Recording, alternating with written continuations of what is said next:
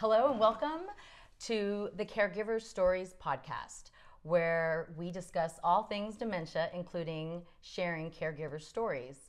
My name is Kimberly Scott, and in 2013, my mom was diagnosed with dementia at the age of 65. After many years of feeling overwhelmed, I am just now getting comfortable with saying how overwhelming the journey can be and or is. According to Google, 2/3 of women are caregivers. And there are millions of caregivers that go unpaid. So I want to let other caregivers know that they're not alone. I want to educate those who don't know about dementia, because apparently there are a lot out there. And I want to get folks talking about having a tough conversation about the what if your loved one is diagnosed and maybe, just maybe, break that dementia cycle.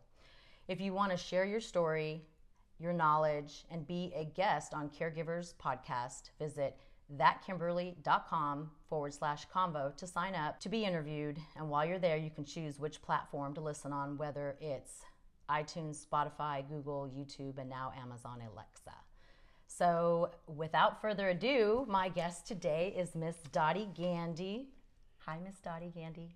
Hi, Kimberly. It's nice to be back again. Yes, thank you for joining me for our part two. Part we'll call two, it. to be continued. Yes, absolutely. It might be an ongoing event, I feel. So tell listeners a little bit about yourself. I had a long career as both a corporate executive and a business owner. Traveled quite a bit, spent most of my time maybe as a speaker and a facilitator, and was still going 90 miles an hour down that path when I learned that my husband had been diagnosed with Alzheimer's. What year was that? He was diagnosed in probably 2012. Wow. Probably. And he was clinically diagnosed. He was clinically diagnosed. He'd always tended to be a little bit scatterbrained, so I might have been a little slow in noticing, but his physician suggested that he be tested by a neurologist, and he was, and then the neurologist suggested that he be tested by someone who specialized in dementia. And probably this was all the more scary for Tom and me because both his mother and father died from dementia, Alzheimer's. So what was the clinical diagnosis? The clinical diagnosis for Tom after all the testing was that he had frontal lobe dementia, which meant that where we carry our short-term memory is right up here at the front, and that's where Tom's dementia showed up. So he didn't have a lot of the symptoms of Alzheimer's, which might trigger anger or some other kinds of behaviors. His was strictly short-term memory loss. Oh, yeah. My mom has not been clinically diagnosed, but she has no short-term memory. And I don't think we realize how we really need that short-term memory. Yes. When people say, what? She can't find her car? No. Well, and from a caregiver's perspective, the first time you answer a question for your loved one, and then within 30 seconds they've asked you the same question, you can either get very, very frustrated or you can say there's more going on here than just scatterbrained forgetfulness. Yes, and definitely being patient as a caregiver to know that they really don't understand that they're asking you the same question over and over again. I read something that you made kind of a fun game out of that. Well, I did. I was either going to drive myself crazy, but the example I used was Tom would say things like, so what are we having for dinner? And I would say, well, I thought we'd have chicken pot pie. Well, that sounds good. He said, so do we have plans for dinner? And after he would do his version of this for 5 or 6 times, I wanted to pull my hair out or throttle him or whatever. But then I decided that for his sanity or his safety and my sanity, I would change my approach. So every time Tom would ask the same question over and over again, such as, what are we having for dinner? I would give him a different answer every time. It was humorous to me. It made no difference to Tom whatsoever. But I realized when I used this approach from a caregiver perspective, he wasn't really curious about what we were having for dinner. He was merely making conversation the only way he knew how.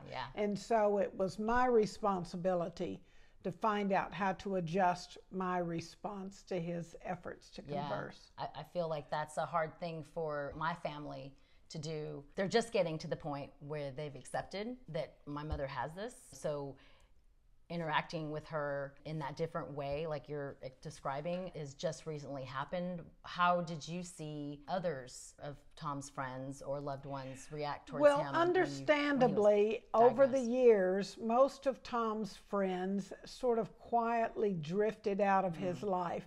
He wasn't really someone they could carry on a conversation with. When it got to the point that he could no longer drive, he was unable to meet them for coffee or join them for the men's group, etc. So it was painful to watch, but very understandable when you watch people kind of drift out of his life. And I think I shared before that the exception was this couple who stayed. Tell a little bit about that story. I thought it was my very best friend for many years is a woman named Jan Belcher, and she and her husband John and I and my husband Tom were friends for years. Once Tom was diagnosed, Jan and John chose not only not to walk away from the friendship, but to exaggerate it, so to speak, in a way that worked for Tom. So what they did, every single weekend for probably 5 years up until Tom passed away, they would invite us to go to movie and dinner on Friday or Saturday night. Now, Tom loved this because at some level he sensed that he was being treated normally. He slept through the movie, but now that we have reclining seats in movie theaters, no big because deal. he didn't have the ability to follow the plot, but he was very glad to be included. But then the real gift to me was all four of us would go out to dinner afterwards, and Jan, my friend, would carry on this extended conversation with Tom. She knew how to talk in his language. And then I got to have an adult conversation with her husband, John. And so the gift was not only there including Tom in what would be normal activities, but it was like a sanity break for me as well. And they did that literally. They were there literally the night before Tom passed away. And they never once walked away. But it is not unusual. And it's very understandable that many people, because they're not sure how to deal or relate to that person, will walk away. And I got goosebumps when telling that story. It's sad to watch, and I predict that the time will come when you'll observe that in your mother. And it's nothing against those people. They, but it's sad to watch.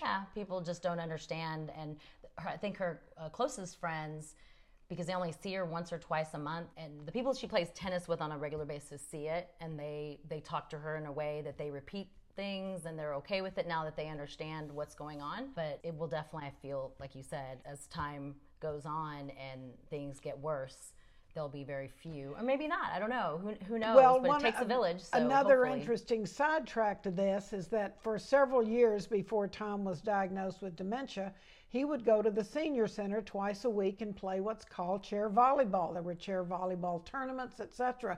He loved it. He was good at it. And when he was diagnosed with dementia, he was still very good at it. And so our good friends at the senior center on that team, Tom continued to play chair volleyball right up until the time he passed away. How do you play chair volleyball? Wait a minute. I'm okay, so confused. You have a volleyball, the volleyball net, and you have 6 or 8 chairs on either side. And the deal is you play volleyball and you play it with a big beach ball, but the ground rule is butts must stay in the seat. And so you play back and forth, and what it does for seniors is support flexibility and movement, etc. And Tom was a very good chair volleyball player, but it was his friends who, once he got to the senior center, would make sure he knew where to go.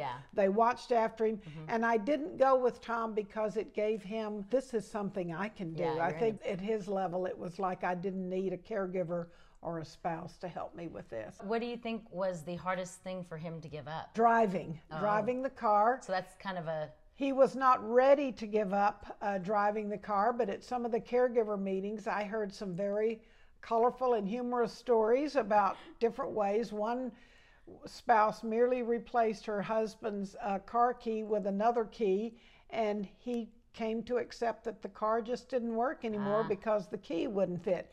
In my case, Tom, he broke a small bone in his leg, and so he had to wear a cast for 6 weeks. And during that time, He, of course, could not drive. Yeah. And so hopefully you won't think it's conniving, but more conveniently, I arranged for his car to have a recall from the manufacturer. And the recall, of course, was to deliver the car to another family member. Now, when the cast was removed from Tom's leg, he was ready to drive again.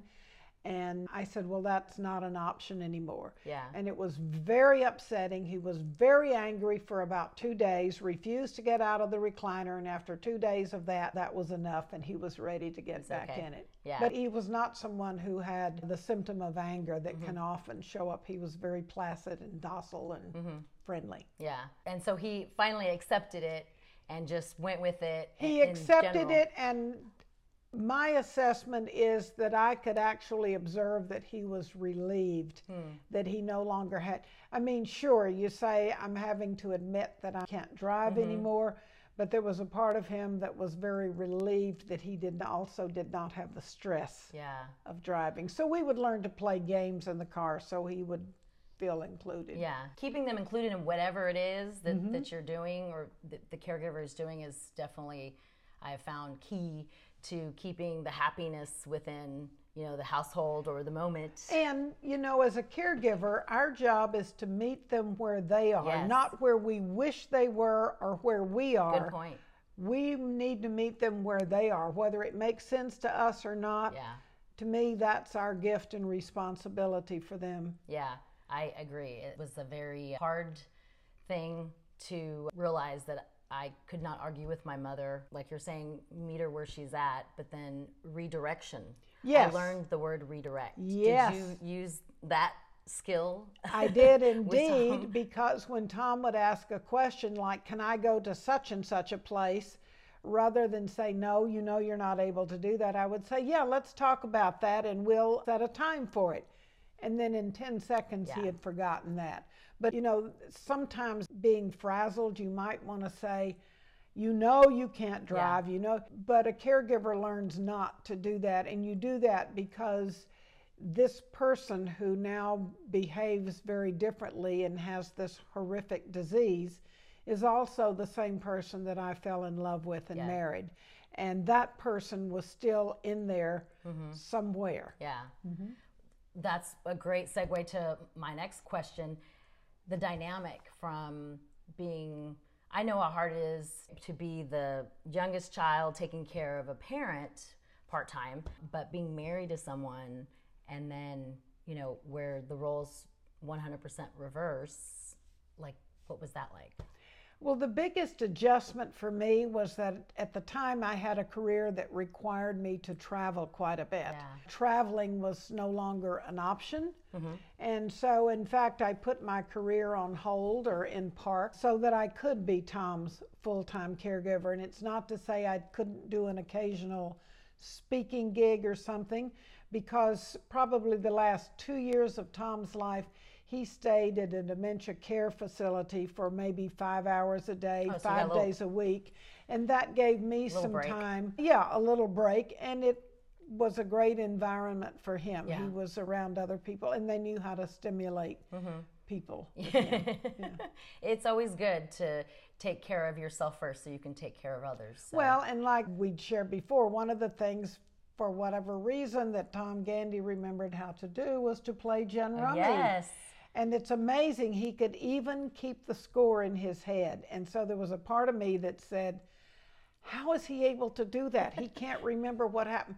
But whatever it was, he could remember to play gin rummy. And so probably 1.5 to 3 hours a day, 7 days a week for the last 2 to 4 years of Tom's life. You did a lot of gin rummy. We played a lot of gin rummy, and I not played any since. No, the 7 decks of cards that we used are still over on my shelf, and they have not been touched. I have quite my supply of gin rummy playing for now. But it was something he could do, and it again had him at some level saying, I'm doing something that normal people do. I'm playing a game. Yeah, it brings him back in his own mind, his own, his, I guess, old self, well, and the it was part self. of the go figure. How is it he can't remember the answer I gave him 30 seconds ago, but he can keep the score of gin rummy in his head? So, just one of those quirky things about dementia. Yes, I'm very shocked at some of the things that my mom does remember. I'm like, you choose to remember that. Yes, Okay. yes, and yes, you got to yes. laugh at it and Yes. just move on. Did I share the story with you before about when the EMT guys came out to? Yeah. Okay, Tom Gandy went to seminary right out of college, and although he didn't spend his year as a minister, one of the things that was characteristic of Tom, he would never, ever use a curse word, wouldn't say darn or anything. So towards the end of his life, he was having some balance issues, and so more often than not, he might sleep in the recliner in the living room so that he wouldn't run the risk of falling off the bed in the bedroom. And when he did that, I would sleep on the couch. And one night, about 2 a.m, I heard this little thump, and I woke up and there was Tom sitting on the floor just grinning. And so I called the non-emergency 911, and if you're an Alzheimer's caregiver, you're required or should report that there's someone in the home with, so that the police and the firefighters. So anyway, these guys come out to take care of Tom, and there's 4 or 5 of them. And the guy in charge says, Tom, my name is Justin. I'm going to take very good care of you. And when I get through, I'm going to ask you to remember my name, will you? And Tom grinned and like this, and I'm thinking to myself, there's not a chance in hell he's going to remember your. Anyway, they did what they did, and they took great care of Tom. They got him resituated in the recliner, and then Justin said, Tom, do you remember my name? And Tom said, no. And Justin said, I'll give you a hint. It begins with J. And my Tom Gandy, who had never so much as said darn in his life, looked this young man in the eye and said at the top of his lungs, Jack. Well, I was, of course, horrified and apologetic, but all of the EMT guys were falling on the floor laughing. They thought that was the best thing. That was a funny, they said, that's his name from now on. So there's something that came out of the Alzheimer dementia mind that had never surfaced in 28 years of marriage. He called him one of those other names for a donkey. But that is super funny. Like, yeah. That it is quite amazing what they remember, you know. And well, I just thought of another great story about that. About 8 months before Tom passed away, I chose to do a poetry event. Many years before, Tom, this oil field guy, started writing prolific love poetry, and for Christmas one year, he gave me a volume of love poetry about our relationship. So several months before he passed away, I rented a room at our church and invited all of our friends to come in, and I was going to read some of Tom's poems out loud and share them. Partially, there was a part of me that said this is a living memorial, and so Tom was there in the front row, and I read his poems, and it was accompanied by music, etc. But here was the amazing thing. We concluded the evening by singing the song that Tom had requested that we dance to at our wedding 28 years earlier, and that was the song, Can I Have This Dance for the Rest of My Life? I love that song. Well, the musicians started singing in, the people joined in, and to everybody's amazement, they were pointing at Tom.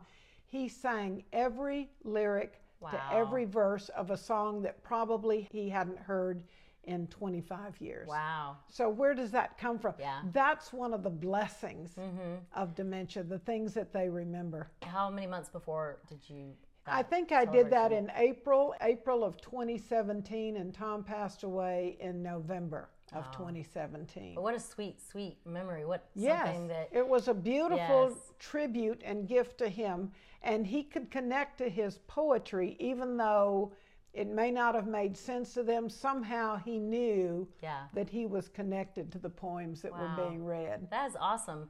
Well, speaking of poems, tell us a little bit about your writing. I read that you put, and you sent me the material, but you wrote, Caregiving and Unity's 5 Principles Really Be a Lifeline for Caregivers, which 2 of the 5 made me cry because it related back to my mom. But did you write that before or after you started your support group? Oh, well, our current support group that I'm hosting gets started next month. Okay. So this was done way before then. A former minister at Unity, who was now a senior vice president at Unity organization, was one of Tom's best friends, and she came down and did Tom's memorial, and she shared with me that one of the biggest requests for prayer from Unity was from caregivers. Wow. So Unity's 5 principles literally saved me on my journey as a caregiver, and it was those 5 principles, for example, that had me remember to just give Tom a different answer. He's trying to converse. Another thing that came out of that is that when we were driving and I was driving Tom somewhere, it was very easy for me to get caught up in the traffic and how other people were driving, and I could get a little angry and hot under the collar. And Tom would look out the window and comment on the beauty of the clouds and the trees. He was not affected by the traffic. And one of Unity's principles said it is our thoughts that create our reality. So he was thinking about nature and creating a very calm perspective for myself. And here I was caught up in the traffic.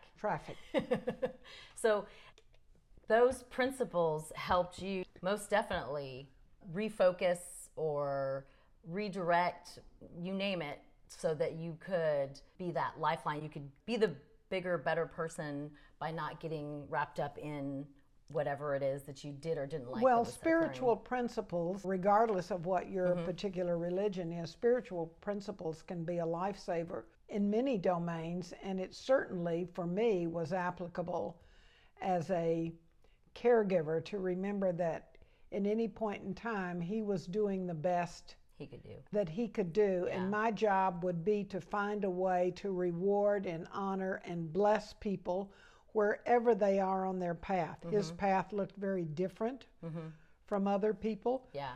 But my job was to meet him where he is and not live in regret or I wish he wasn't or why can't he do this or that. So or the why me's. Or the why me's, because I did a lot of the why me, why this, why now, and God always said why not. Yeah. And it was like, okay. And I think I'd mentioned in that article that my personality, I'm a real go-getter. I'm a pull yourself up by your own bootstraps, and you should be able to do that too. And then dementia diagnosis, all of a sudden I'm married to someone who no longer has bootstraps. Yeah. So I then became not only somebody who had to continue to pull up her own bootstraps, but to work with Tom in helping him with his as well. Yeah, that was very sweet. I definitely got a lot out of that article. Tell me a little bit about your support group and what you said it was starting next month. Starting next month, another woman who goes to Unity and has been really a professional caregiver for the Alzheimer's organization here in Dallas.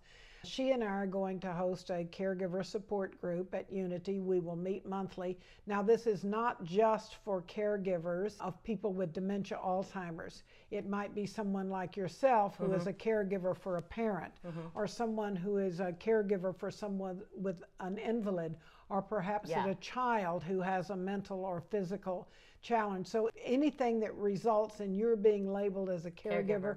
Those are the people that we want to include, and we're not just limiting it to Unity members. Anybody in the Dallas area is welcome to come, and it's part of the way that I want to give back.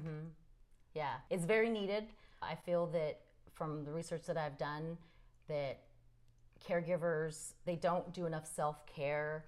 There is so much information on the internet that it's very overwhelming, and it's just one more thing that you have to do or find. My phrase for what you're describing is enlightened selfishness. And by that I mean you are selfish for all the right reasons, because if you don't take care of yourself exquisitely, being a caregiver for someone with dementia will eat you alive. And actually, there's a statistic on the Alzheimer's website that says it is not unusual for the caregiver to predecease the person that he or she is caring for. And it's very tempting because you think, I don't have time to take care of myself. Look at all the stuff well, you find a way to take care of yourself. Yeah, even if it's 30 minutes in the morning, 30 minutes before you go to sleep. Tom's hour and a half at the senior center playing chair volleyball meant that I got to go to the grocery store, run errands, do all of those things, and get not your hair done. Yes, and not have to worry Yeah. about was Tom being taken care Yeah, of. So, absolutely. self-care would be, in my opinion, the number one responsibility for a caregiver. Absolutely. And you said it wasn't limited to just Unity members, so anyone. We're going to meet on the third Wednesday Okay. of each month, so I'm not sure what that date is in May, but the third Wednesday in May at 10:30 in the morning. Okay. We'll meet from 10:30 to 11:30 at Unity of Dallas, and we'll kick off our caregiver support group, and anyone in the community is welcome to be there. I look forward to it. I look forward to hearing all about it, or even if I'm in town attending. Well, I suspect that we might want to have you as a guest sometime to talk about what you're doing for caregivers. Well, I appreciate that. I would love to do that. I wish I would have found a support group in the beginning like that. I did look, it just didn't find the right ones. I did find one later on, and now there will be another one that I get to go and attend, because it's something that, even though I care for my mom on a part-time basis, giving my stepdad and her full-time caregiver relief once a month, it's still very overwhelming. But you're a mental and an emotional caregiver 24/7, regardless of the distance. I do talk to her every single day. And I was a member of 2 different Alzheimer caregiver support groups when I was taking care of Tom. And it was amazing. It was wonderful to have a safe place where you could literally go and let your hair down, or you could hear what was working for other caregivers and what didn't work. It was a rich resource. Yeah, you don't of realize information that you, and support. Absolutely. And having that physical one-on-one, one of the first support groups that I liked that I started attending in Flower Mound, I learned about the 8 stages of caregiving grief. I didn't even know that that existed. And by the way, one of the things that I learned possibly the hard way, this is a mea culpa statement here, after Tom had passed away, I kind of remember saying to God or Spirit, however you would use that name, I'd say, is there kind of a Cliff Notes version of this grief thing? Because it's been a stressful few years. There is not a quick and dirty version of that, and God was not amused. Yes, I would agree. And I am grateful because the grieving journey is different for every person. Yeah. Grief never taps you on the shoulder and said, would this be a convenient time to visit? That is a true statement. You can be in a grocery store picking up a can of peas. You can be singing a hymn on Sunday morning. You can be going to a movie with friends, and all of a sudden this grief overwhelms and takes over your body. And the gift is you better be willing to surrender. Don't pretend that it's not there. And other people understand. Yeah, absolutely. And be okay with being vulnerable and asking for help when you need it. Yes. It was something I had to learn the hard way. This best friend that I described to you earlier, who took us to the movies and dinner with them all the time, I still call her all the time, and I can say, I'm having a rough day. I'm having a moment here.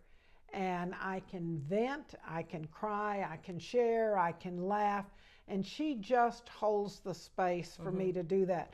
So as much as you needed friends and support while you were the caregiver, those friends and support need to stay with you. You need it just as much as you go through the grieving. And I'm not sure I'm there yet. Tom's been gone almost a year and a half, and from time to time, those little moments. And I'm like, where did that come from? But again, don't ask, just surrender. Absolutely. Well, I appreciate you so much, Dottie, for sharing with me and being willing to let me interview you and tell the story about Tom. It is very sweet, It's an honor to share a story about Tom. He was a remarkable human being. We had 28 years of marriage that was wonderful, and I'm honored to anytime to have the chance to talk about him and my journey as a caregiver. Well, you're just as a remarkable human being. Thank you. Let me tell you, your story you is... get by with a lot of help from your friends. Thank you, Beatles. It takes a village, it does. But the fact that you did what you did, and now you're paying it forward by, sharing your story, it's a gift from God that I feel, whatever the belief is that people believe, you know, I do feel like things happen for a reason, and definitely connecting with you, being my new best friend, as we say, Yes, as we go down this road together. And you know, and I will say it again, I am available to you 24/7 as you continue your journey as a caregiver for your mother. Well, I appreciate that so much. So thank you all very much for listening. And again, thank you, Dottie, for joining me today. Until next week, remember, sharing is caring. And to the caregivers listening, in the words of Dottie Gandy, you have my undying love, gratitude, and admiration. And to those that have not had that tough conversation yet with the family about dementia, please start talking about the what if. What if you live? What do you want done? What is your plan? If you want to listen to more episodes, go to thatkimberly.com to choose where you want to tune in, whether it's YouTube, iTunes, Spotify, and now Amazon Alexa. You can also follow me on Facebook, Insta, Twitter, and LinkedIn. Thanks again, Dottie. My pleasure.